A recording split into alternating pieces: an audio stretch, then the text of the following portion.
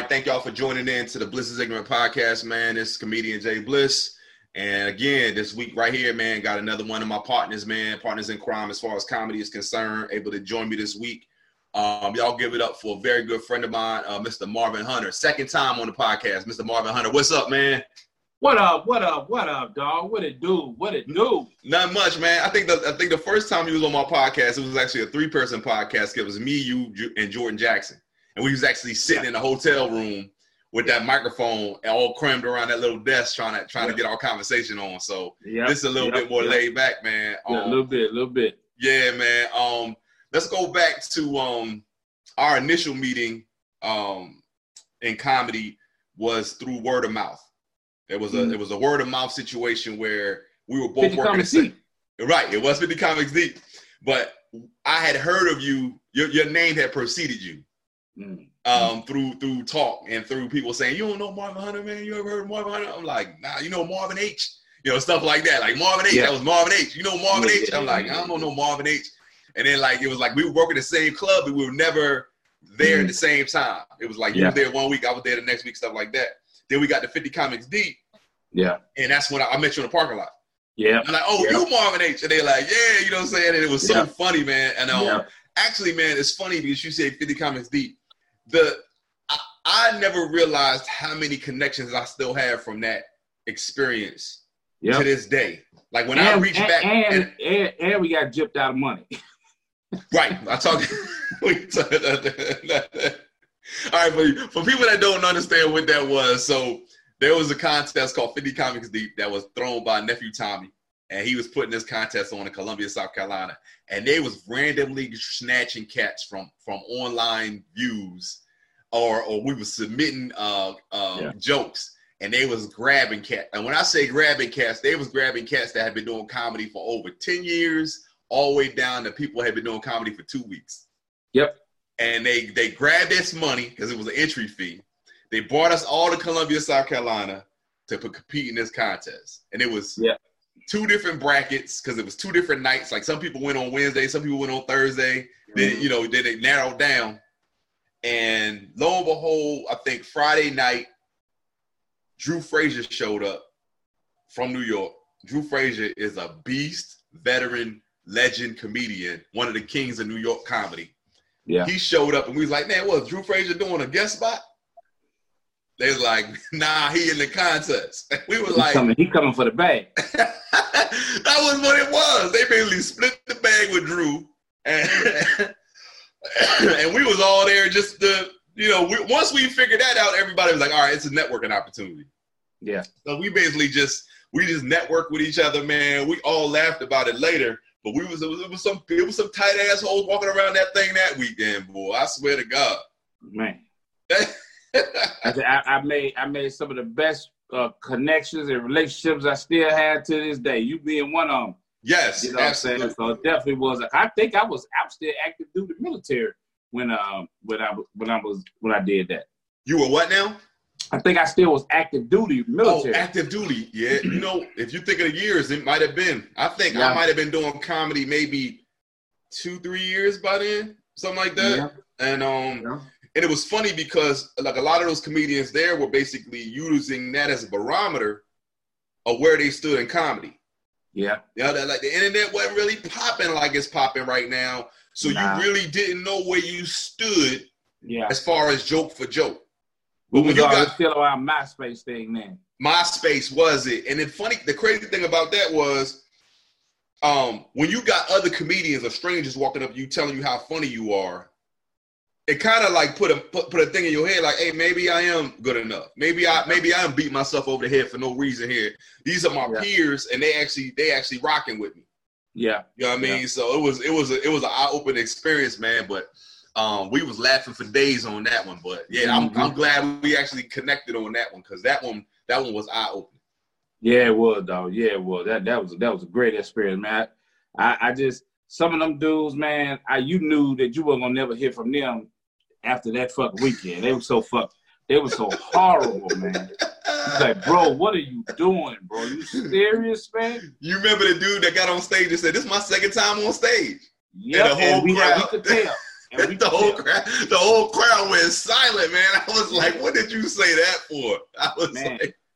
And then, well, I think it was B.T. King. He had his girl with him. B.T. King just told him, said, yo, he threw it up in the air like an explosive. Your whole set was a grenade. Yes. It's bomb, bro. Like, yeah. And what was a little feminine guy, the little heavy-set feminine dude was saying all the nasty jokes. Yeah. I remember him too. I remember Ambrose when he did the joke about the bird picking up his ex-girl, and I hope he dropped you in an empty pool. And I was like, boy.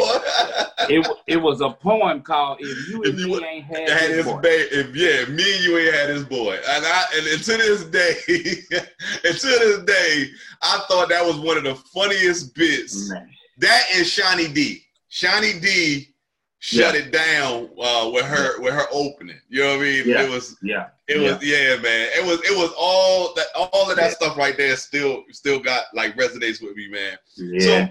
So let me talk to you about this, man, in the state of the world that we in right now. I know we're exhausted with the conversations that we've been having as it relates to the Black Lives Matter and the protests, and now all of a sudden everybody, we get it now. Y'all got it before. Now y'all trying to act like y'all understand. We don't believe you. You need more people. Tell me about this. Like you have a military background, and if there's any other melting pot that basically combines cultures in a I guess a shock factor way, it's the military. Yeah. Because you can be brought up in a rural area, ain't never seen a black person in your life, and all of a sudden you sleeping right next to one and got 10 of them right next to you in a bunk. Yep. You understand what I'm saying? And you have your ideas of who black people are, and now you have the realization right in front of you, and you have to come to that realization quick. And don't be so slick out your mouth for what your parents taught you. Yep. Because you're going to learn a lesson. Now, I know you got stories. I know you got situations that happened. But what was that like for you? Because number one, you from Mississippi. So you got it from both sides. You already understood. I knew this dude crazy. But then you also got it like people just didn't know no better. It was a learning experience, bro. It was a trip, I grew up in Mississippi, and of course, you got the negative stereotype of being from Mississippi. Oh, you used to raise up this. Bro, I never heard no white person just blatantly call somebody a nigga to their face until I got to Philadelphia, till I got to A school. And wait a minute now. So you never heard somebody call a black person a nigga in their face, a white person to their face like that, and not get their fucking ass whooped until I got to South Street and seeing them Italians doing it, and I was just like, they didn't give a fuck, like they didn't care, and it was just so like, whoa, because I'm 19, I'm 19, and I'm just like, wow, what's happening right now, because. It would happen in Mississippi, but it was consequences. It was consequences. Like, you get your ass beat. It was like, we got to fight. Right. So, that was crazy. But when I met white people who literally, like you said, they never been around black people. The black people that they knew was maybe there was a cashier at the grocery store or a guy down at the gas station. It was stuff like that. I knew a guy. His whole family was skinheads. He was actually from Arizona. His whole family was skinheads, and he was fascinated with black people because he had never been around them. But he was also racist, and it would ooze out of him. But it was made clear to him, like, that's not acceptable. You can be who you are, but keep it to yourself. And I have to tell you, and I always tell this story, and my dad used to always trip on this story. It's like, I learned a lot because I was in a situation, and we ain't got time for me to go into it, but I was in a bad situation, and my partners wouldn't help me. Yeah. That racist ass dude was the only dude that helped me. Wow. He's the only one that helped me. And my own partners, my niggas, like my dudes, like I roll with, would not help me. That dude helped me, and I didn't even ask. He just went out of his way to help me. Right. And that was a moment for me about people. Right. Because I am from Mississippi. You are sheltered. I'm from a small town, this, that, and other. You have your views and stuff like that. So, you think you know what's what, but the people are more complicated than that, And although he was a racist, he never brought it around me. He never said nothing like that. He never said none of that stuff. But this dude went out his way to help me. Not once, but twice. Wow. And I didn't even ask.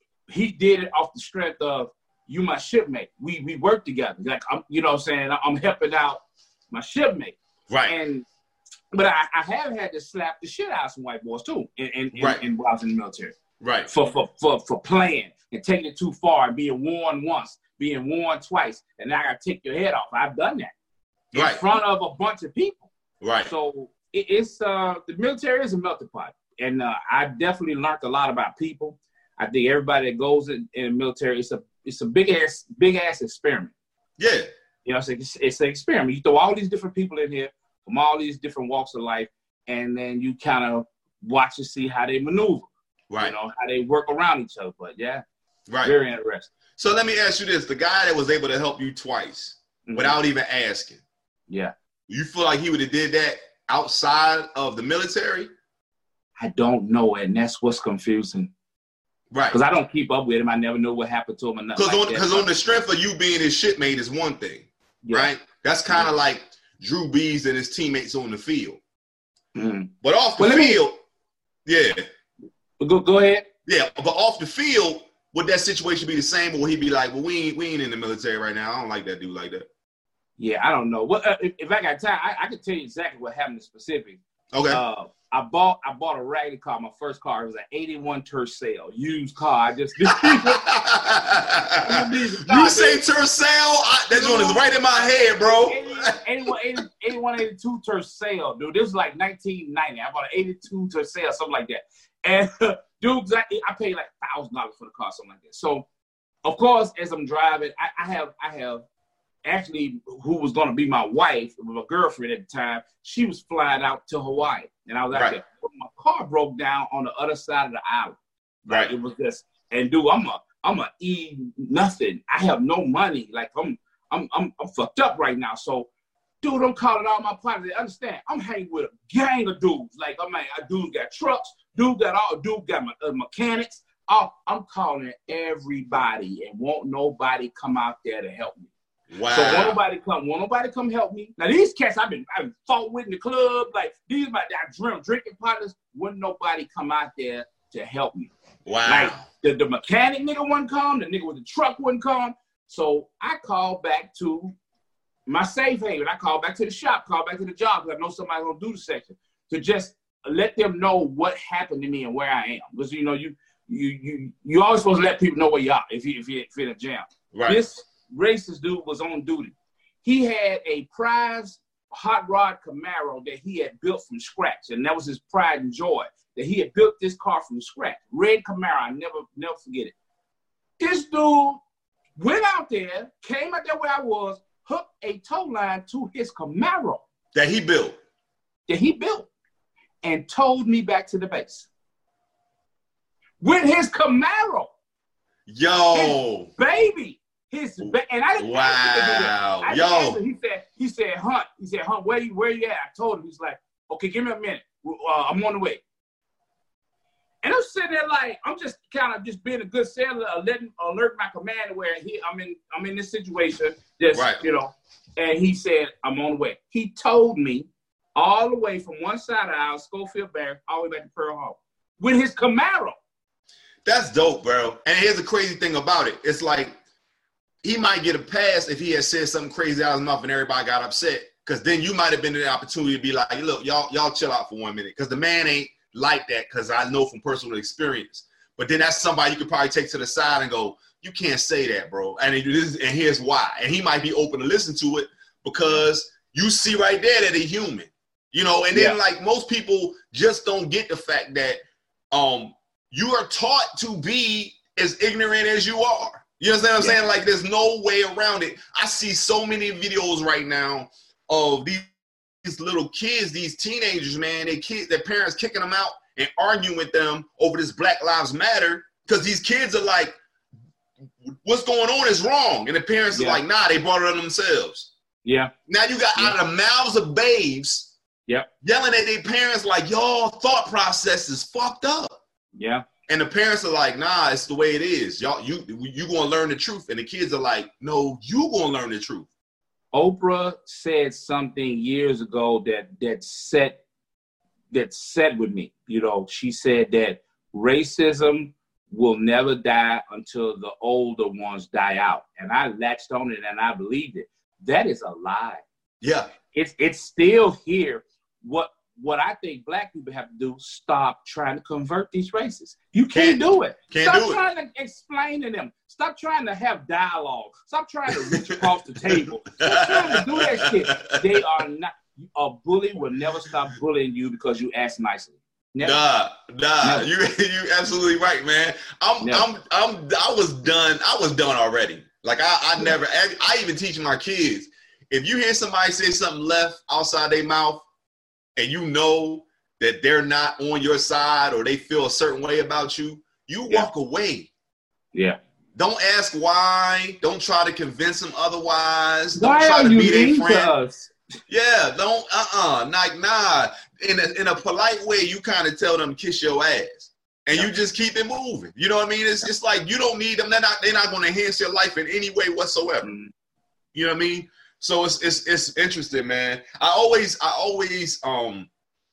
find that interesting, like people that's from the military, and how that experience is. Because my experience wasn't that. My experience that was strange for me was going to college. Now, college for me, I went to a historically black college, and you might say, "Hey, how's that strange, Bliss?" And I'm going, let me tell you why. Because I thought I knew black people. I'm from Camden, Camden, New Jersey. You understand what I'm saying? You got to the HBCU. I thought I knew black people. You understand what I'm saying? Like I'm from the hood spot that imaginable. I'm from one of the murderous capitals of the world. I'm from Camden, New Jersey. Hood. I didn't know white people at all growing up. All I knew was black people and Puerto Ricans. Not Mexicans, Puerto Ricans, right? Mm-hmm. My mom up and moved us to the suburbs of Willingboro, New Jersey, which was predominantly white when I moved there.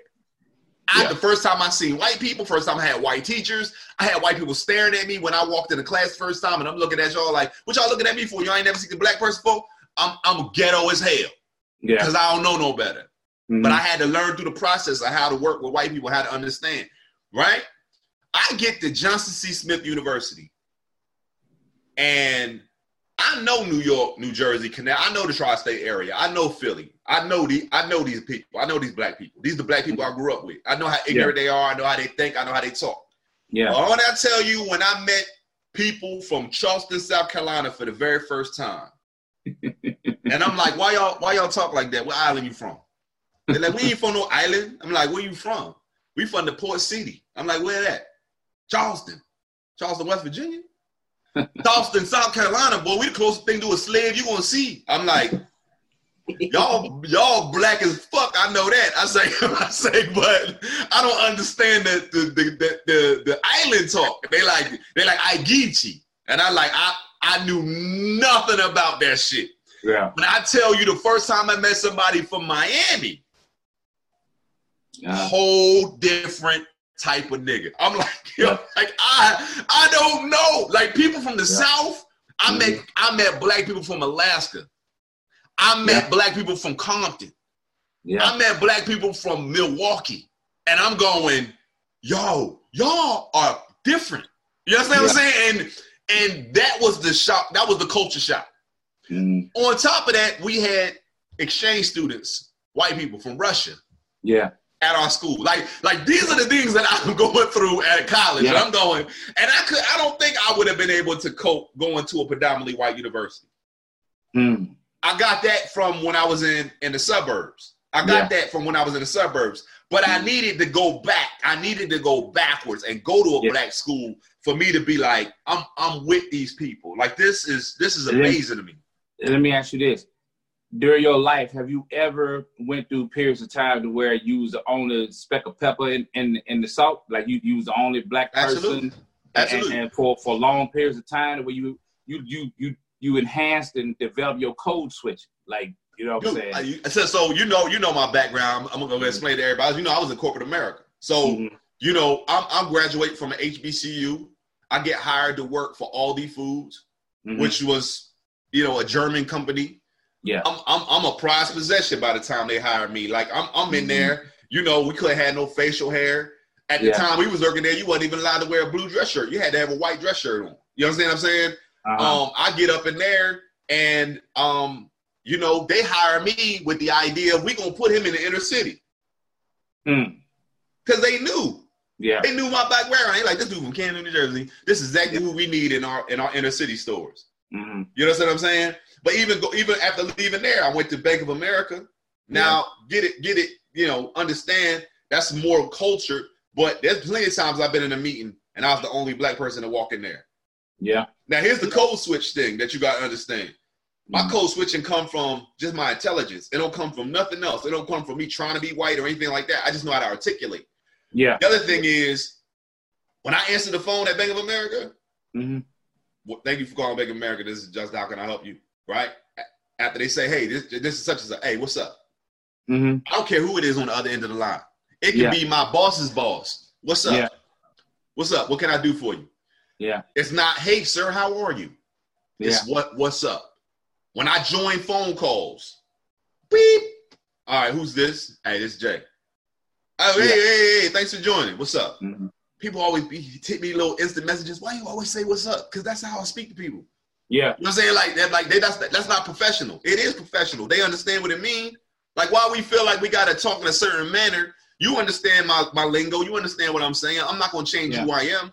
You know what I mean? But that was one thing that I always battled with myself. Like, when you walking downtown and you in your suit and tie and you walking with your colleagues and you see one of your partners walking down the street in the opposite direction coming towards you in a hoodie and some Timbs, do you not speak to him? Hell nah. I would stop and I would speak to him like I was standing on the corner. What up, my dude? Yeah. It didn't change for me. It didn't change for me. And the reason why it never changed for me, because I got to let them know that this man ain't a threat. But don't let this suit fool you. I do have a life outside of this, and this is good people right here. Yeah. You ever had a white coworker Hollywood you off work?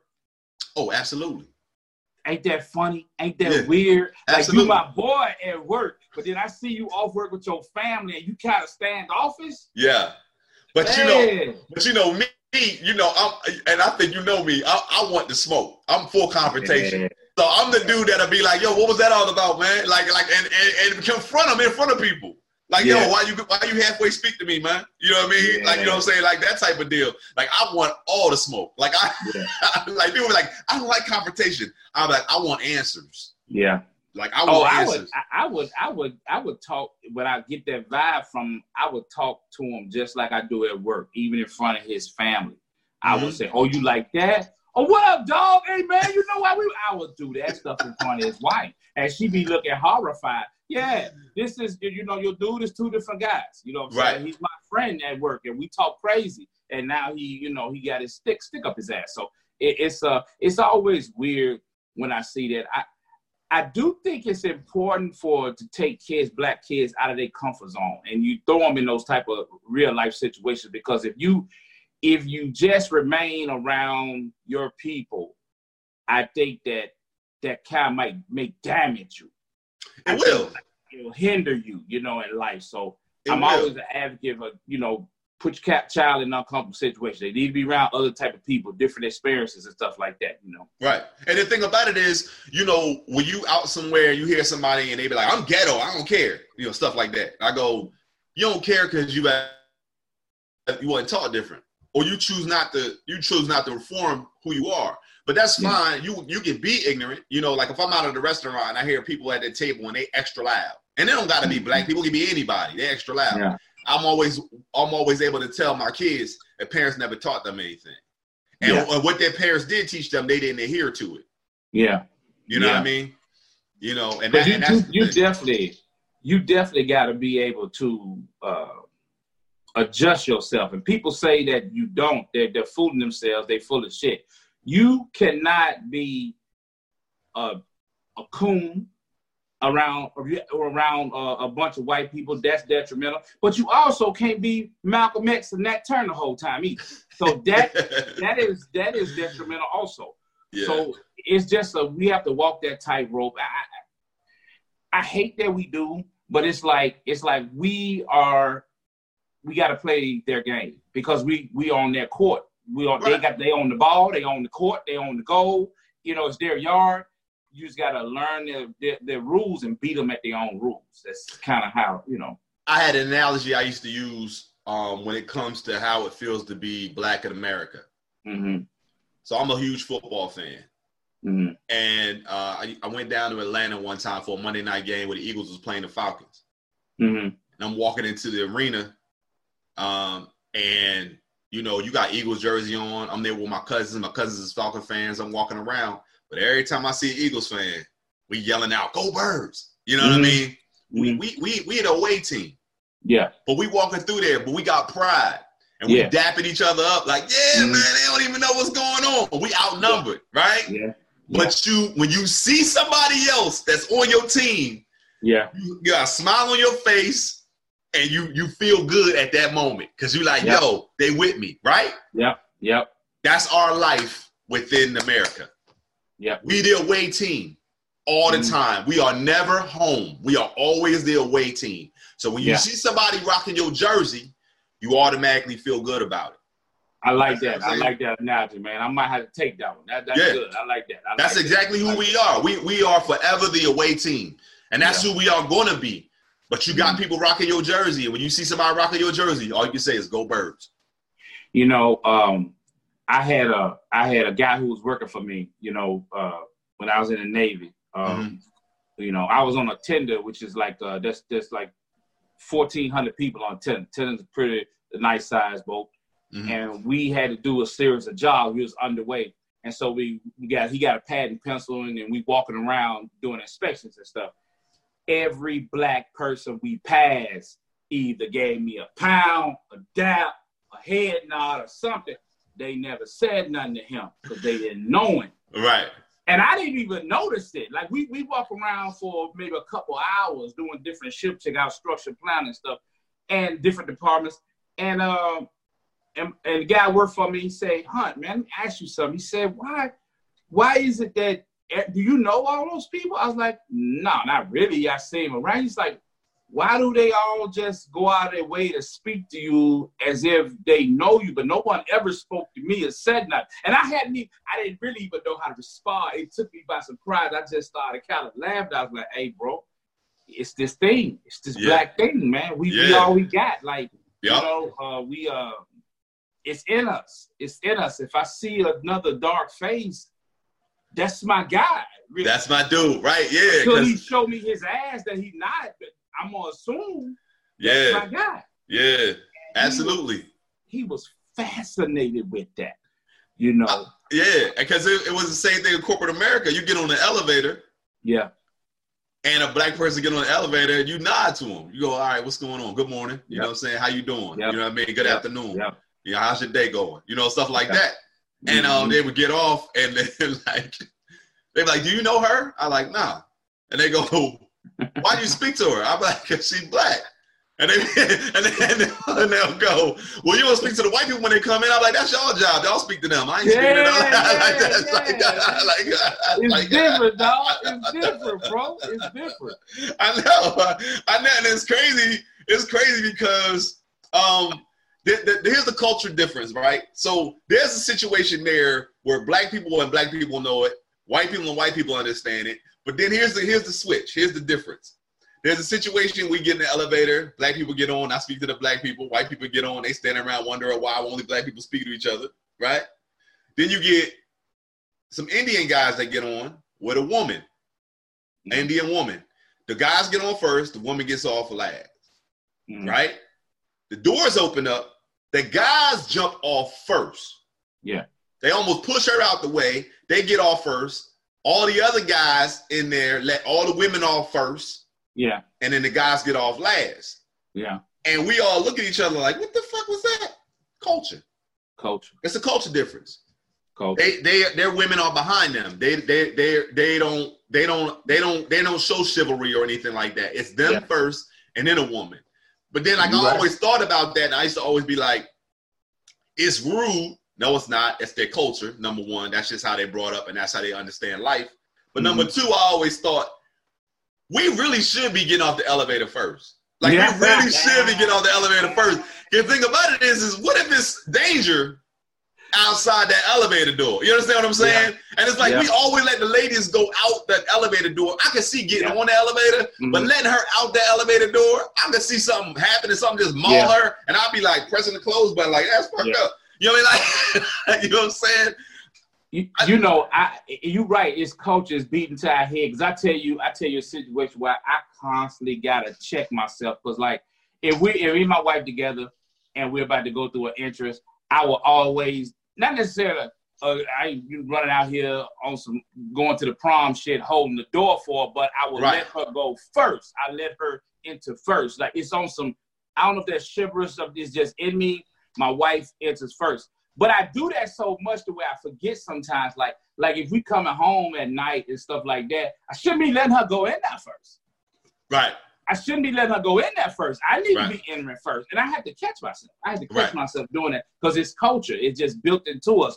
You know, let the woman go first. That's manner. You got manners. Let the woman go first. The woman go first. But, you know, you're right. It's just that's sometimes that's the thing. It's like sometimes like you can have conversations like that with your wife or your significant other. When you have a conversation, you go, yo, babe, let me tell you something.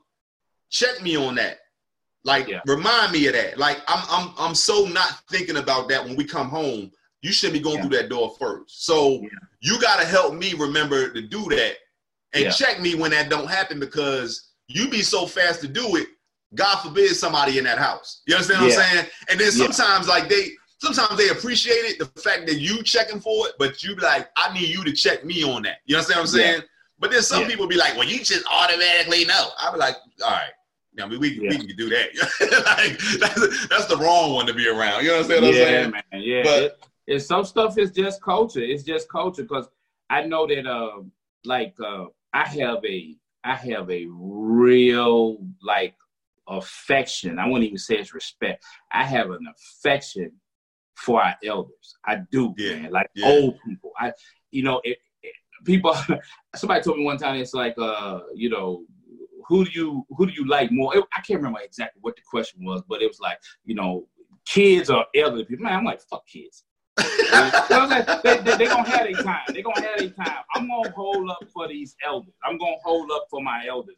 It's just something in me. No one told me. It's just something in me when I see a elderly person, like unless they're a bitch or an asshole, then I'll let go out the window. But if I see an elderly person, dude, I'm gonna hold up for them. Like, and it doesn't even have to be black or white. It doesn't matter. An old person has a special place. You know what I'm saying? I just don't. I try to, you know, let them go first or something. You know, be mannerable. I just, you know, manage around old people. It's just something. Right. It's funny, man. I get a lot of knowledge. You know, my mom stays in the elderly community. Where it's like 55 and up, her apartment complex. And I go over there every day, you know what I'm saying, to check on my mom because I'm kind of like her caretaker right now since this pandemic started. And, you know, I'm respectful for every single person that come in there. You know, they always be like, man, he come check on his mom every single day. And I'm sitting there and I'm like looking at them like, where your kids at? Like, why are they not checking on you every day? You understand what I'm saying? Bro, don't get me talking about that, man. People drop people off at the nursing home, old command, and they forget about it. It's the saddest shit. You know what I'm saying? Yeah. I'm dreading the day that I got to take my mom somewhere, man. Like, I'm dreading that because I know it's going to put her into a state of depression. And I'm trying my best to hold on and take care of her as long as I can. She can do things on her own. You know, but I know eventually, you know, that kind of stuff just, you know, it whittles down. You know what I mean? Yeah. You know, when I see old people, man, I see myself. And I think, how would I want people to treat me when I get that age? I always think about that, man. Because I got aunts back at the crib, and, you know, all my aunts are old, man. Like, they're really old. Dude, they got their children who don't take them nowhere or do nothing with them. When I come home, I gather them up. Yeah, I pour. Boy, ain't nothing. Trust me, Ain't nothing fun about having four old women in your trunk. It is the most, sometimes it's the most trying, but it's comical type of thing, and taking them around to see different family members and stuff. But I feel like it's my duty. Nobody else does it. Right. A lot of them just sit at home. Yeah. They sit at home. They don't never go nowhere. Somebody bring them something every now and then, but they never go nowhere. Dude, man, I pile them in the truck, and you got family members in Louisiana across the bridge and stuff, and I take them, and and I had a cousin tell me one time, man, I don't know how you do that. I was like, man, I know they be getting on your nerve. I was like, bro, it ain't even about that. Right. It's about they need to go. They're humans, man. They need to do something. They need to get out. You know what I'm saying? Don't nobody do it, but yeah, that's admirable, man. Because like I got a different type of relationship with every single one of my mom's sisters. You know what I mean? My aunts are hilarious in their own way. You understand what I'm saying? And like we all have conversations. I do a Zoom call every Sunday for my family, and I set it up, and then we all get on there. But most of the time, it's my aunts that come on. Like my other cousins and stuff, they all busy. They all got stuff to do. Every now and again, they pop in. But sometimes it's just me and my aunts on there. And they talking about what they cook. They want to know what I cook. And they talking about stuff they doing and how's your mom? How's my sister doing? I'm like, she good, And my mom got on there one time, but it was too many screens, too many people. She got overwhelmed. Yeah. My mom got confused, and I was like, all right, Mom. I said, we won't do that no more. Yeah. And like I said, I'll have them call you individually. You know what I'm saying? My mom was on there like asking who that was. I'm like, Mom, it's so-and-so. You know what I mean? So yeah, man. It's crazy, man. But we all deal with that. So let me ask you this, man. We starting to ease back into this thing, man. This comedy thing. This is the longest stretch of time we all been off stage. How you feeling about getting back on stage? I'm anxious, but I have anxiety. Yeah. I mean, just being completely honest. I'm anxious, but I have anxiety, man, about it. I don't know, man. I don't know, where the anxiety, and closer and closer we get, because it's like now we easing back into it. Like you said, it's like I have a little bit of anxiety. Now, not anxiety about doing bad on stage, just anxiety about the whole process. Right. And the risk and, just how, because we can't move the same way. Nope. No more. And I fear that if you're going to do stand-up comedy, you really ain't got no choice but to move the same way. Because if you look at who is out there doing it, it's business as usual. I have anxiety about using the same mic everybody else uses. But ain't nobody changed no freaking mic. People are still out selling merchandise and hugging people and kissing babies after the show. So I'm anxious to get back on stage and get back to what I love, but I have some anxiety. Yeah, I think I am taking my own microphone. I mean, my first gig, I think, is around the 19th or 20th. But I am going to take my microphone. And but how do you know what kind of end they got? How do you know if it's a female? What size? I mean, it's what if they got a cordless situation? Like it's yeah.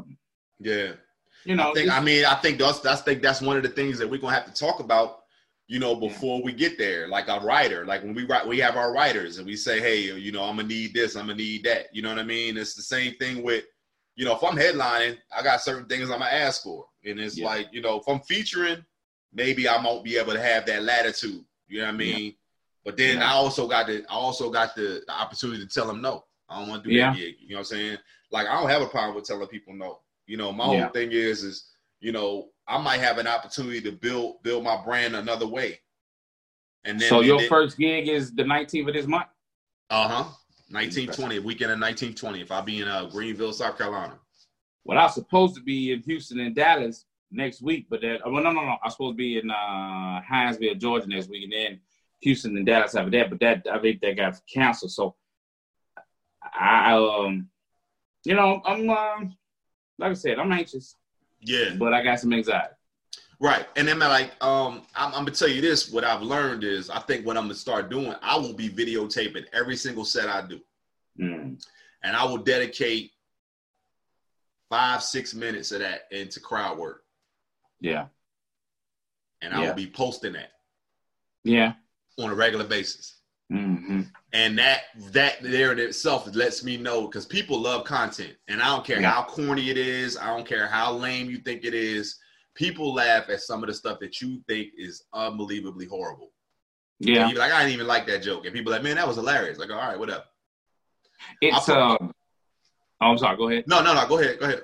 I was gonna say, have you over this 3 months, have you kind of worked your way through this social media thing, kind of seeing what works, what don't work? I know I found it, and I have a danger. I have a fear that that I don't want to get pigeonholed into one type of thing, because I feel, I do the tranquil tea, I do the hip hop thespian, I do the side by side. I just feel like I'm a multi-layered guy, but it's like more and more people are fucking with me when I go off on the political shit, and I just don't want to get stuck in that rut, man, because what happens is, I don't know if you see the video I put up about the two comedians. I did. Okay. I'm not gonna call their name, but you know who I'm talking about, right? You know both of them, right? Yep. And both of them was in a situation to where you have this fan base, and they have certain expectations of you, and you say something to deviate from that, and they try to destroy you. Yep. I don't ever want to be beholden to people like that. I want to always just do my fucking thing. Whatever the fuck I feel like saying, I say it. Whatever I want to post, I'm gonna post it. And I have found that during this time. Like, I know what my strength is, as far as not my strength in time, but what people like to see more. And I don't know. I'm gonna tell you this, man. You can't stop people from following you for what they like, right? Yeah. I think the last time I looked at your profile, I think I saw like 85,000 followers. No. It's 65. Was 65? I thought. Well, wait. On Facebook, my Facebook fan page, I got like 80 something. Yeah. So that's what I'm saying. And you talking 65 for Instagram. That's I don't give a damn. That's dope. Mm-hmm. And to have that many followers, you got people that rock with you regardless. Yeah. These are people that's rocking with you regardless, because you aren't everybody's cup of tea. You can't be, right? So with the people that follow you, they rocking with you regardless. So even if you say something that's off the cuff, like say something that they don't agree with, and they say, I ain't following you no more. Well, so what? Yeah. That's so. I mean, it's so what? You not following me because of one thing that I said. So you mad because I got a difference of opinion over one thing. You wasn't really a fan, no way. What? If one thing you want, I need you going. Now I gotta say this. I do say shit to spin people up. I wanna thin the herd. Right. I want the people who certain kind of people to not follow me. Expose the people that you want to expose. But, all right, you ain't rocking with me anyway. It's a goodbye. You know what I mean? Yeah. I mean, the Navy stories are funny. Like the hip hop thespians. That lane is not for everybody. That lane, like if you don't listen to hip hop, you ain't gonna even get the whole hip hop thespian thing. You know what I'm saying? So it's like, just like keep putting that content out. And it's a lot of work. People don't understand how much work that is, man. And did you see the last Navy story I put up, number 17? I didn't see 17 yet. I had to yank that bitch down within 15 minutes. Really? It got that bad? Bro, I had military buddies contact me and take, man, take it down. Like, they was like flipping the fuck out, dog. Like, take it down. And then upon further review, it was a bit much. It was a bit much. I seen what they were saying. Now, the dude I was talking about, he loved it. He didn't care. Right. But I was like, this is a bit much. The Navy, the military in general can be a bit grimy. Right. And if you wasn't in it, it's like you will be like, what the fuck? And this is one of them stories. So I'm gonna tell you this. This is the idea that I feel like has been put in my head from that. You should write a book. And the reason why I say you should write a book is because the book, there's no taking it down. Yeah. It's you either you want the stories or you don't. And when you write the book, you go, here it is. Here's the stories. Here it is. Go ahead. And then go, is this true or is it not true? And you go, here's the book. You understand what I'm saying? The story, I'm the hero. I saved the day. Right. But I had a partner who didn't give a damn. Right. And what he did could be considered a bit rapey. Right. It could. We was at Hong Kong. Right. And it's like I was the hero of the story. Yeah. But some of the stuff that happens in the military probably should be taken to the grave. It should be put out there. Right. People don't understand. You know what I'm saying? But I mean, it is what it is. But I definitely think I need to put in an audio book or something like that. Yeah. The stories and stuff. So. Absolutely, man. Absolutely. I think it's, time and space, man. Like I said, there's an audience for everything. You just never know. I mean, if you said Navy Stories, the book coming out by Marvin Hunter, dude, I mean, people are like, man, I got to go get that book. I mean, I remember being in college, and I remember reading the Seinfeld book. And I was like, man, these is funny ass stories. And I'm not thinking, at that time, I wasn't thinking about Don't Stand Up Comedy. What was the name of the book? I'm trying to remember what it was called. I remember working a temporary job over the summer, and there was a lot of full-time, time we had to spend it. And the guy that was working next to me was like, here's the book. And I was like, all right, let me read it. And I was reading it through 3 days. I was reading through this book. And I'm trying to remember the name of it, but I'm pretty sure I can find it. I mean, it was out in the 90s. So if I look at the date or whatever, it just came out. So this was 93, 92, 93, something like that. Did you always know you wanted to be a comic? Nope. Nope, I did not know I wanted to be a comedian, man. I admired comedians. I admire Eddie Murphy and Richard Pryor, and I used to love watching them and things like that. I used to go to comedy shows on dates. That was one of my go-to first dates. Meet a female, which is let's go do something. The movies and dinner was so common. Yeah. I wanted to be memorable. So I'd be like, all right, let's go get something to eat. They're like, what we doing after this? I'm like, I ain't going to tell you. It's a surprise. Yeah. Pull up to the South Street, go to the Laugh House. Yeah. Get 2 tickets, get a good seat, get some drinks. That girl sit back and laugh the whole night, and we'd be sitting there having a good time. And it was a memorable evening, but it was one of those things where people be like, yo, live comedy is dope. The Laugh House always been on South Street? Uh-huh. I wasn't checking for that either when I was there. We was probably too drunk the whole time, but I don't remember. I know it was there. I was there in 1990. Yeah. And we used to be on South Street every night, you know what I'm saying? Just wilding, but maybe because we were just drunk and wilding. I just never thought about going to a comedy club or. The crazy thing is, you said 1990, so we had to cross paths if you was on South Street. We probably walked past each other, bro, because I was in high school. I was in high school, and I remember being on South Street. I'm going to give you a specific date and time. We was on South Street. The Youngsters was big back then. I remember the Youngsters was from Philly, and they would be on South Street every weekend. We used to go out there. Naughty by Nature would be out there. Yeah. When I went to high school, Wanye Morris from Boyz II Men was in my senior class. He was at my high school. So they would be on South Street. We would be, so it was all that whole time frame, 90, 91. You know what I'm saying? I was on South Street every weekend, man. Every weekend we go down there. Do you remember a bar called Mako's? Yeah. Okay, so you go in Mako's and they have these memorabilia, mugs and stuff like that. Dude, I think I told you this story before. I was 19, everybody was older than me. And man, the dudes just go in there, man. They used to steal shit. And then we used to, man, it's dude would go behind the thing. If wasn't nobody there, dude would go behind the thing, snatch up a whole bunch of shit. We were dark. But I'm the young, and I didn't do it, but I'm with them, so I got to run too. Man, that shit used to aggravate me, bro. Yeah. Because I was with a dude from Detroit, Miami, and Washington, D.C., and they all was late 20s, early 30s, and I'm 19. Yeah, I could write a book about Philly. Yeah, Philly. And see, a lot of people don't understand how much fun South Street was. If you didn't have no money, you could still have a good time out on South Street. And that's what we were doing as high school students. All we had to do was have enough money to get something to eat. And we had to have the money to get across the bridge. Yeah. So it was we get out there, we park, go out there, sit back, people watch, talk shit.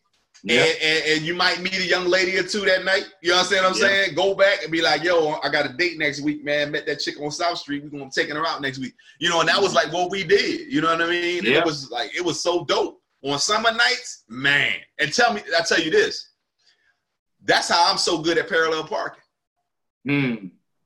Because when you trying to find a parking space, you trying to get to South Street. Now you couldn't park on South Street, and sometimes if you got there early enough, you could get a parking spot on South Street. Yeah. But if you was on them side roads and you was trying to get to South Street, and all that traffic behind you, you only had one chance to get in that spot. Yeah. They wasn't gonna wait for you to keep pulling out and trying to get back in. Nah. Man, get your dumb ass out there. You had one chance. Dude, I learned so much being in Philly, like just being exposed to different people. That was the first time I think I truly deal with rude motherfuckers. Oh yeah. Oh yeah. Dude, they didn't give a fuck. Nah, bro. Nothing. Like, dude. Oh my God. Thick skin, man. Thick skin. That's what we grew up in. Thick skin. Like, you can't be super sensitive. Like a car horn don't bother me. Yeah. To me, somebody blowing their horn ain't them yelling at you. It's cars talking to each other like, hey man, come on, bro. You doing something fucked up right now. You messing everything up. Just pay attention, bro. You know what I'm saying? And when I hear a car horn, my first reaction of a car horn is my bad. It's never who the fuck you beeping at. My first reaction every time is my bad. Yeah. If it's somebody that's being an asshole, I can recognize it. Because then it's like, no, you being an asshole when you don't see what's in front of us. Yeah. You see what I'm saying? That's a whole different thing. You know what I mean? Yeah. But yeah, my first reaction when I hear a car horn, even if I'm walking across the street and I hear somebody go, baby, I'll be like, oh, my bad. Like, dude, you got to understand, like, Philly, even though I'm from Vicksburg, Mississippi, I was a huge hip-hop head my whole life. Yeah. So, dude, and I'm not exaggerating, when Public Enemy popped off, I was one or two dudes in the high school who was listening to him. Like, nobody was fucking with Public Enemy. I'm from Vicksburg, Mississippi. Dude, Public Enemy came and opened up for Run DMC. They got booed. What? They got booed at the Coliseum. But I, for whatever reason, embraced it. So then you drop me in Philly in 1990. Poor Righteous Teachers, all this Africa, Medallion. Dude, I was in X-Clan. Yeah. Oh my God, dude, I was in hip hop heaven. Yeah. Because it was almost like being in. I know it's gonna sound really corny, but you gotta stay out from a small town. It was like being in a music video. Listen, it was like if you go out in the street, just seeing everything, the Jeeps with the bump, everybody. I was like, oh, this is great. Yeah. See, and that's the thing. Like, I'm not from Vicksburg, Mississippi, but this is just me growing up. I see this every day. This is my life. So if I had went somewhere and didn't see that, I'm like, man, what's wrong with y'all? So I'll give you an example. So, you know, and you was living in Philly, so you was getting stuff that the mainstream wasn't getting. You was getting the Cool C and Steady B and listening to the Tough Crew. Yeah. And people were like, man, who is that? You know what I mean? And stuff like that. And people wasn't really peeping it. But let me ask you this, and this is probably going to switch the direction. And I know this episode is probably going to go past an hour because I want to get into this with you. And I want to have this debate with somebody, but you was in the same wheelhouse I'm in. I am a huge hip hop fan. And my constant debate is 88 versus 87, 88 versus 93, 94. That's my constant debate. Which is better? Which is better. And I get people, and I understand the energy and where it's coming from. But me, I am a 88 dude. I feel like 1988 defined hip-hop. I don't care what 93 did. I understand the importance of 93. 93, 94, the introduction of the Wu-Tang Clan and Nas and all of those good things that happened in that era. You understand what I'm saying? Biggie, all of that stuff was in 93, all that good stuff. But 88, I'm telling you right now, it defined hip-hop. And it was no time within that time frame.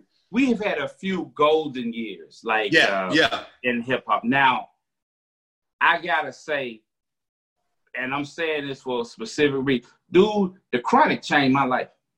Like, The Chronic, it's like the Bible. Like the Chronic to me is everything. It embodied everything for me. It's like my head exploded first time I heard the Chronic. I know where I was at.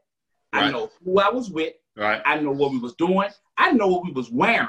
I know everything about that day when I first heard the Chronic. That era to me was it, dog. That to me it was it. So that's me. So that there it is. Yeah. So you go to the Chronic. Chronic came out in 92. So yeah, so 93, 93, 94, like so that time frame. And for me, 88 is mine. And I was there for the Chronic, and I get everything because when Chronic came out, when Nas came out for the first time, and Wu-Tang, when I heard Wu-Tang Clan for the first time, that was a switch for me too. Because it was mind-blowing to me. I was like, what is this? Like, I don't get the concept. Like, why was this happening? Yeah. But when I go to 1988 and I think about a Big Daddy Kane album coming out, I understand Public Enemy's second album coming out. I understand a Stetsasonic album out and a Slick Rick album that came out and the Audio 2 that came out. MC Lyte came out and Heavy D came out and all EPMD came out. Paid in Full came out. And all of these albums, I'm Bad from LL Cool J, which is one of the most influential albums to me. That album itself to me is way more important than Ready to Die. LL Cool J's I'm Bad to me, when I listen to that album from beginning to end, encompasses a situation in hip hop that just basically combines the Run DMC, Beastie Boy, and all that other stuff into the beginning of everything else that happened. Yeah. You understand what I'm saying?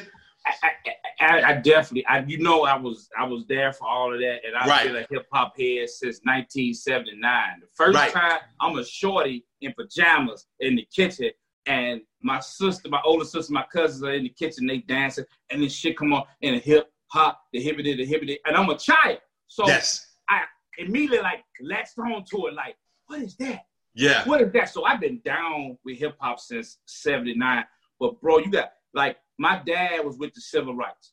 And so I've been raised on that my whole life, like, you know, black folks, black empowerment, But even my dad's, what he would pass on to me was limited. Dude, I want to say, and I can't say for sure, but I want to say it was 91, 92. You had X-Clan drop. Paris from base. You had a Death Certificate, Ice Cube. You had Brand Nubian drop. And you had a one of Public Enemy shits drop. You had a Newport for Righteous Teachers drop. And dude, I'm listening to all of that at the same time. Dude, I'm on some fucking fuck you white folks shit. Dude, that fed me.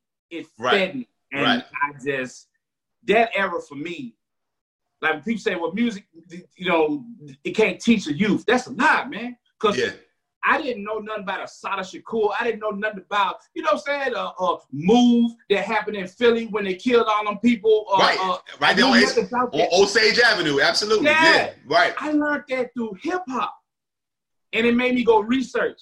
It made me hungry for knowledge, man. Right. Dude, X-Clan, dude, when I tell you I soaked up all that shit, everything. Tell me your anthem. Tell me one of your anthems wasn't Black and Proud from Intelligent Hoodlum. You remember that, Joker? You remember that song? Yeah. I mean, I remember that because that was during a time when they still had dancers.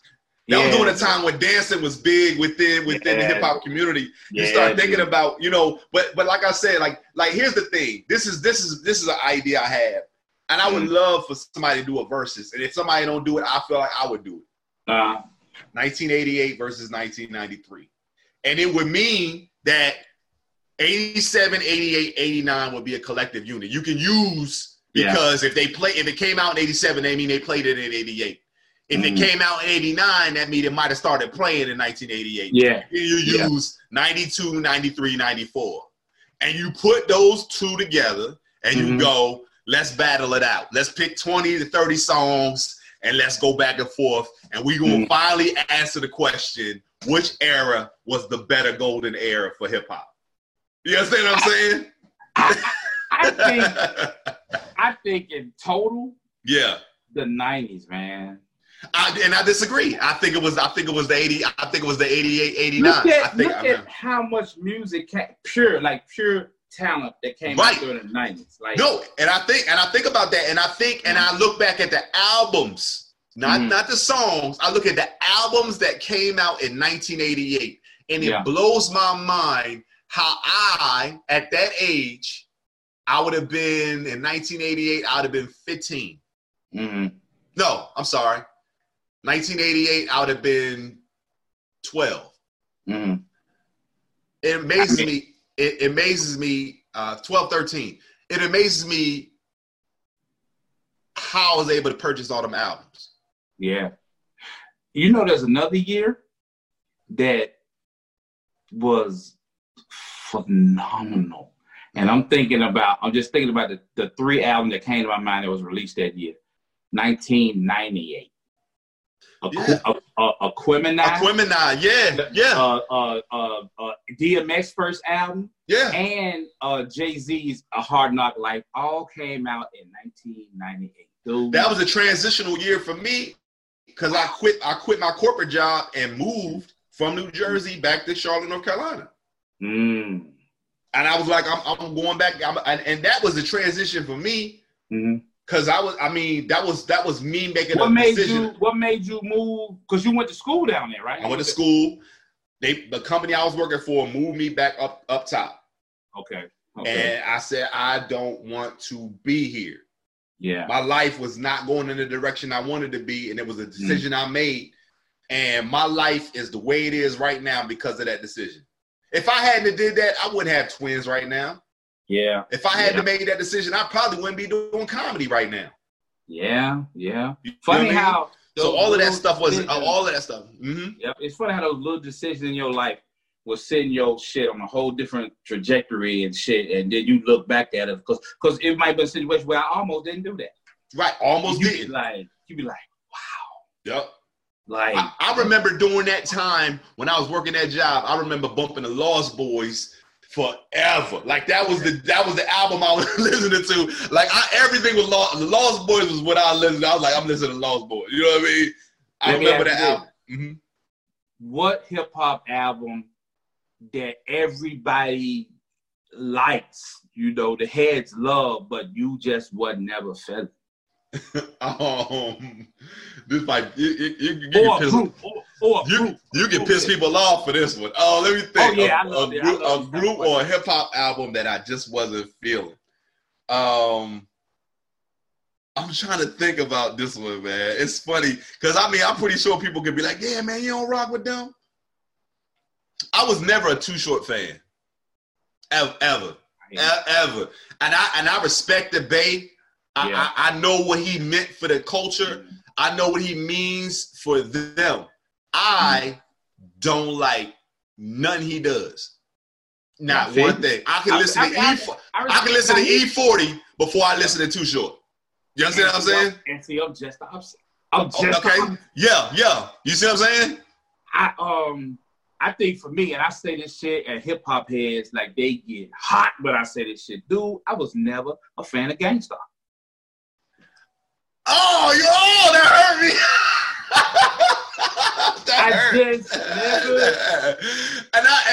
I know why. I'm gonna tell you why I know why. Guru's style is unorthodox. Yeah. He talks through the verses more than he tries to stay on beat because he's more impressed with the verbiage and what he's saying versus staying on path. Like he'll squeeze 3 more words in something that he could have just said abbreviation of what he was trying to get out. And I felt like this. I felt like the talent that Primo had along with Guru. I'm a fan of Primo. I'm a fan of Primo, though. But you almost felt like Primo needed to be with somebody else. Like, you almost felt like Primo should have been with Rakim. And if Primo had been with Rakim, oh my God.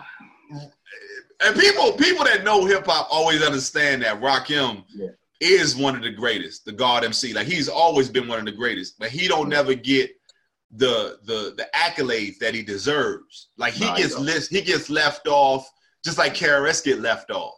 Yeah, and it's like, you know, if Primo had been around and Primo had been with Rakim, or Primo had been with Ice Cube, or Primo had been with Nas the whole time, we be having a different conversation. Jay-Z might not even blown up the way he blew up if Primo had been with Nas the whole time. Because Nas' beat selection is horrible. It is, but I'm a Nas fan. I've been a Nas dude since he came out. Mm-hmm. But dude, he aggravates the shit out of me with his beat selection, man. Yeah. It's like, what are you doing? This is horrible. This sounds horrible. Right. Your voice don't go with this. But I'm gonna tell you what's even better. When DJs take Nas lyrics and they put them to other beats, and you go, wow, this is a way better song. I got plenty of those mixtapes. You understand what I'm saying? Who is one of the best at picking beats? Cause you got some hip hop, you got some artists out there, and I'm not taking nothing from their talent. They're phenomenal rappers. But dude, if you really sit and break it down, the dude songs are phenomenal. Like dude, you can just put the motherfucking album on and let it ride. I'm gonna tell you now. Here's the difference. There's two different things. There's a difference between picking a beat and somebody riding on a beat. Yeah. Because some people have the lyrical ability to ride on the beat better than anybody else. Yeah. Ludacris is one of them. Yeah. Ludacris is one of them. Another person that knows how to ride on a beat is Jay-Z. Jay-Z knows how to ride on a beat. And he can switch his styles up more than most. This is how someone explained to me one time, and I it blew my mind. This was when the whole Biggie and Tupac thing was like heavy. They was like, Biggie is almost he's dancing with the beat. It's like a dance. They're both dancing and they complement each other. Tupac voice is another instrument in the song. Like, he just, you know what I'm saying? His voice is almost another instrument in the song. And that's how I see, like, Ludacris. Like, Ludacris' voice is so unique. Like, it's almost like his voice is another instrument. Right. Luda could almost flow, and it's just hard. It's just hard to say, man. But I mean, that's a good question. When you say just somebody that's good at picking beats, I mean, I like T.I. beat selection. Like, I mean, I feel like I could put on a T.I., but T.I. is in a specific box. Like, everything T.I. do is workout related. Like, that's a up tempo, you know, like trap music. Like, you know, he was the inventor of it and things like that. You know, but when I look at like a whole catalog of music, Jada had some great beats, man. Jay-Z had some great beats. And then like, I mean, when that whole Dipset thing was going on, when they came out, and I wasn't a fan. I'm not a fan of Cam'ron. I'm not a huge fan. But Dipset as a group, I thought that era. I think they grabbed that era, and I think they had a stranglehold on that era. You know what I mean? I'm gonna tell you who I think that is one of the greatest beat pickers of all time. I really do feel this way. Most people are like, dude, how can you fucking say that? But I'm like, you could almost find any rapper who could rap good and take the same beats from this dude's album and put another rapper on it. And I'm not saying that rapper will be just as good, but the beat selection is so fucking, and that's Rick Ross. Yeah, absolutely. Dude, Rick Ross beats is amazing. Almost every song is like, this nigga beats is like nice, and it complements his voice, and you know what I'm saying? His beats are phenomenal. his verse on Accidental Murderers, on the Life is Good album, bro. Yeah. I had a newfound respect for him because he went bar for bar with Nas on that one. Yeah, and I was like, yo, this was a dope song. A lot of people don't even know that song. Like, they don't even get that song. But when he got on that Bad Boy, I said, yo, I don't care what nobody's, I don't care about his background. This dude can rap. You know what I'm saying? This dude can rap straight up. You know, this dude brings the heat. And I think we've had this discussion before. We talk about it all the time. But in your opinion, underrated. Luda. That's your most underrated. Yeah. Mm-hmm. Luda underrated. And mine is Black Thought. Oh, Black Thought is a god. Yeah. Black Thought is a god. Mine is Black Thought. Like honestly, like people can argue the point, and you would be hard arguing me off of this ledge. Is he might be the greatest? He could be the greatest of all time, and then like nobody can actually debate you on it because you can say body of work. Well, I mean, thing about it is you can say body of work, but I can tell you that put an MC up against him and tell me he don't stand by himself. Tell me that he don't go bar for bar, and tell me he doesn't have the capacity and the talent to be able to just go, all right, well, he's standing on his own. He is fucking amazing, though. Mm-hmm. Like, I mean, good Lord, dude. Like, he does not get his just due. He don't. And I feel like it's gonna be when his time is up when he finally get his flowers, man, because it's like when he does the J Period mixtape and he brings the artist, and I'm so mad this pandemic happened because in May he was supposed to have Ghostface and Raekwon on the J Period mixtape at the Roots Picnic. Wow. So when he does the J Period mixtape, he brings artists on the stage. They do their hits. And after they do their hits, or while they're in the middle of doing their hits, he's allowed to do a verse on that song. Mm-hmm. And when I tell you that the verse that he does should have been on the song, or makes the other people on their verse song don't sound that great after he do it. Wow. When he was on stage with Fat Joe and they did Twins, the deep cover. Yeah, I say song, and he did his version of Big Pun's verse. Mm-hmm. Fat Joe almost forgot it was his line next. Yeah. Fat Joe was standing there staring at him in awe when he did the line about dead in the middle of little did we know the riddle to middlemen who didn't do diddly. Yeah. And Black Thought did his own version of that. Yeah.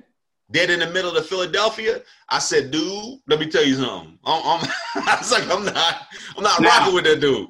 That's a dude who I don't really can't rock with none of his stuff. That's Fat Joe. I ain't never really been no fan of Fat Joe, man. Yeah, like, and see, for the Terror Squad thing, like for me, I've always felt like that was like a Northeast thing. Like I'm from the Northeast. I rock with cats from the Northeast. But I'll tell you another, I think we talk about, since we going into the digging in the crates and the Latino culture and things like that, and their influence on hip hop, the Beanuts album, to me, oh my God, I can listen to that from beginning to end.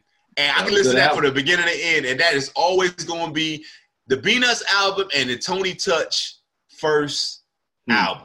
Tony Touch first album and the Beanuts. I know I bought it. I'm trying to remember what songs on that Tony Touch album. Tony Touch had oh my goodness. I'm trying to remember. They had the one with Nice and Smooth. He had Nice and Smooth on one of them. He had I'm gonna send you the link to that album. As a matter of fact, I'll show you the cover. When I show you the cover, you're like, oh yeah, that was the one. Yeah. Tony Touch album. Yeah. Who is the most lyrical group? Lyrical group. Are we talking about two people? Or are we talking about more than one? Just Wu-Tang Clan, man. You think Wu-Tang is more lyrical than Slaughterhouse? That's a debate. That's a debate because, like, Slaughterhouse. But here's the thing: you can do Slaughterhouse, and I get it because you know, you got the M, and you got all them cats that's in there. You got Royce the 5'9". I mean, you got some cats that's dropping some lyrics, right? But when I pull up Ghostface, man, and I look at the fact that this man got 17 albums, like I'm like, do you think Ghostface is the most lyrical of Wu-Tang? I feel like Well, here's the thing. Are we talking lyrics? Because lyrically, I mean, I put Genius and I put Deck. See me, the real lioness. Yeah. Expected Deck, dog, is because it's almost like if you putting it's like you putting a battle rapper versus a content carrier. And Ghost has the content, but the lyrics themselves, lyricism, Expected Deck, bro. Expected Deck is something. Like when you listen to GZA's the Liquid Swords, right? Liquid Swords, yeah, you know, I had that. And you hear like labels and basic instructions before leaving Earth. And all the knowledge that was being put on within Liquid Swords. But then you go to Iron Man. And then you get Supreme Clientele, right? And that's like, oh my God, that's my top Ghostface album. Like now, when I listen to Supreme Clientele, you ain't giving me any content where I'm like, woo, listen to that. But I also listen to Ghost when he say I gotta give people baby food. I can't give them full meals yet. Yeah. You know, I gotta bring them along. You understand what I'm saying? And Ghost is entertainment for me. That's straight entertainment. I'm putting it on. It's mindless behavior. I'm listening. I'm like, go Ghost. But if I really want to get some knowledge, I throw on the Genius. And I'm listening to Expected Deck verse too. You know what I'm saying? I love when I watched a documentary and they all were saying that Expected Deck made them go back and rewrite their stuff. Yeah. Because to hear them give him props like that, because I always thought, I was like, yes, that's what I've been telling people, man. The dude, man, is nice. We looking at it from the same thing because it's almost like you listen to it, you go, am I hearing the same thing everybody else is hearing? You know what I mean? Like, am I not getting, like, you know, and it's like, you know, you look at albums, like people didn't give Old Dirty, they didn't get Return of the 36 Chambers the props that it deserved when that album came out. Yeah. Because his style was so different. You know what I'm saying? And then people was like, you know, I'm like looking at the album, I'm like, yo, this dude was going in. It's like if you go back and listen to the Guillotine on Raekwon's shift, Only Built for Cuban Links, and you got Expected Deck lead out, but Ghost follow him with some fire. Yes. Like, it's like that song there is everything because Expected Deck lights that shit up. Yes. And then the next verse is like, whoa! Talk about injected with the strength of 80 midgets. I'm sitting there like, the fuck he say? I'm like, what? Gorillas injected with the strength of 80 midgets? Yes. Where you get that from? Listen, man, and I don't know what their writing process is, right? But I'm pretty sure, you know, if you go in there and they go, you know, we doing this beat, Triumph, Deck dropped his verse. All right, let me hear it. Man, hold on, I'll be back, man. You know what I'm saying? Like when and listen, when Triumph comes on, I don't care what's going on. That first verse is so ridiculous. Like, here's the thing. So it's all I'm on the track. The only person that didn't drop a verse, and I think they always should have went back and let Old Dirty do a verse on there. And they go through. If you had to rank those verses on Triumph, right? On Triumph, we talking about only Triumph. I say Deck is first, and he went first, and it was great. Yeah. He could have went last. Here's the other thing. If we had to rank them and rearrange the song and do from worst to last. The first two verses and the last two verses could have been the whole song. Everybody in between could have stayed off of it. Thank you. I think you're right. Yeah, we the same. So, and here's the thing. Minus though, I did like the RZA's verse. I did like the RZA's verse. You know what I'm saying? It was good. But right. The first two verses, you had yes. Deck and then Method, and then Raekwon and Ghost. Yeah.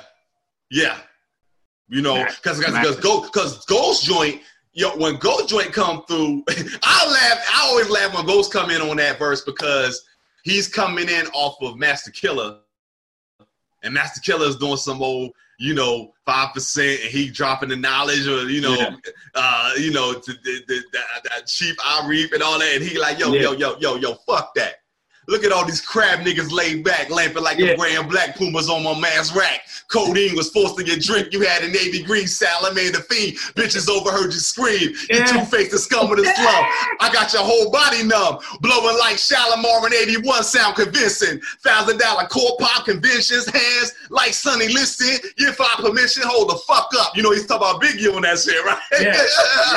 I infatuate your wig, bad luck. I humiliate. Separate the English from the Dutch is me. Black Noble Jewelry came in threes. We like the Genovese's. That song, season these degrees is Earth. 93 million miles from the first rough turbulence. The wave burst, split the megahertz. And I'm like, yo, wait a minute. This shit is crazy, yo. Man, that fucking song, man. Yes. Everything. So like that shit is like. Yes. I need to see them do that live. I need to be there, man. Dude, I've seen it live, and when I seen it live, two people wasn't there. So and it's like, it's always difficult when people ain't there because they don't do the verse; they just skip it. And I'm like, man, you could have did the whole thing. One thing I'm gonna tell you to peep out though. I'm gonna tell you to peep this. If you never seen this on YouTube, the little Tiny Desk concerts. The who? Tiny Desk concerts. Never seen that. Look that up on YouTube. Mm-hmm. They have MCs go in with live instruments, and they in this little classroom, and they doing concerts. Okay. Look at the Rakim one. Look at the Big Daddy Kane one. Look at the Jeru the Damager. They got I think they got Wu-Tang on one of them. Yeah. Okay. Keep that, man. You got it. You know what? I am familiar with that. I didn't know what they call it though. I have seen. I see one with Rakim. Yeah, Tiny Desk concerts, man. All that stuff is dope, bro. But yo, man, listen, we can go through this. We can go through this debate. I want to do the verses. Yeah. And I want you and I. We can go on IG Live and do it, man. And I don't care if it's 10 people in there. But I feel like we gotta go in there. We gotta pick out 25 songs apiece. Those era, and I feel like we should go head to head, and I feel like we should be able to say what was the biggest golden era of hip hop in that time. Okay, I'm with it. Like we can advertise it, and we can ask the question. 1988, we could go 88, we could go 87 to 89 versus 92 to 94. But how we had to work out the technical logistics of it. Because I'm thinking about I'd love to do it. I'm trying to think about how would I do that. This is what I would do, and I did a joke about with Teddy Riley is, he was overproducing. I just had a little speaker. I had a little speaker, and I had my phone attached to the speaker, and I was just playing through my phone so they could hear. Can you play music while you're on live though? I can, because I'm broadcasting. I'm on my iPad and I'm using my phone. Going through the thing. I'll be on my phone. So. Oh, you on your phone, so you can have your computer set up, right? You can have a computer set up with your music and then play your music through your computer. Yeah, I had to do that. And then hear it through your phone. Yeah, we got to do that. We man. We can work out the logistics, man, and talk through it and do it, man. Yeah. Or I'm with it. We want to do that. And we can have a little commentary in between or whatever. Be like, this is why, because I know you when you put that Chronic and stuff on, like, I got you. I feel you. We got to do that, dog. I'm with that. Yeah, no doubt. No doubt. Actually, we could probably do it. We can actually do it on Facebook too. Okay. We could do it through Zoom. And then I could broadcast it over the Facebook page, and we could just share it. Okay. That might be one way to do it. You know what I'm saying? Yeah. Okay. All right. We're gonna set that up. I'm gonna give it a week. Okay. And we're gonna make it happen. I bet. No doubt.